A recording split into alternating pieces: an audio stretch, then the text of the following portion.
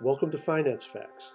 Whether you're cramming for a test or prepping for a job interview, you need to know the facts.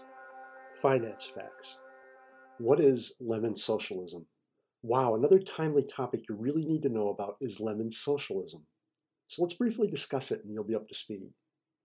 Lemon socialism describes government intervention where subsidies are paid to weak or failing firms.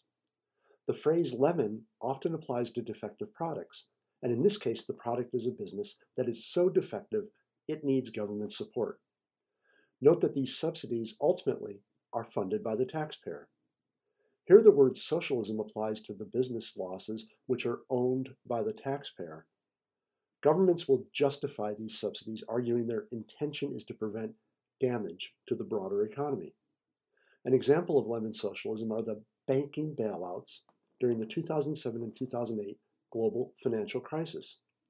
Note, many economists suggest allowing businesses to fail is preferable, as defective companies would be replaced by better run companies.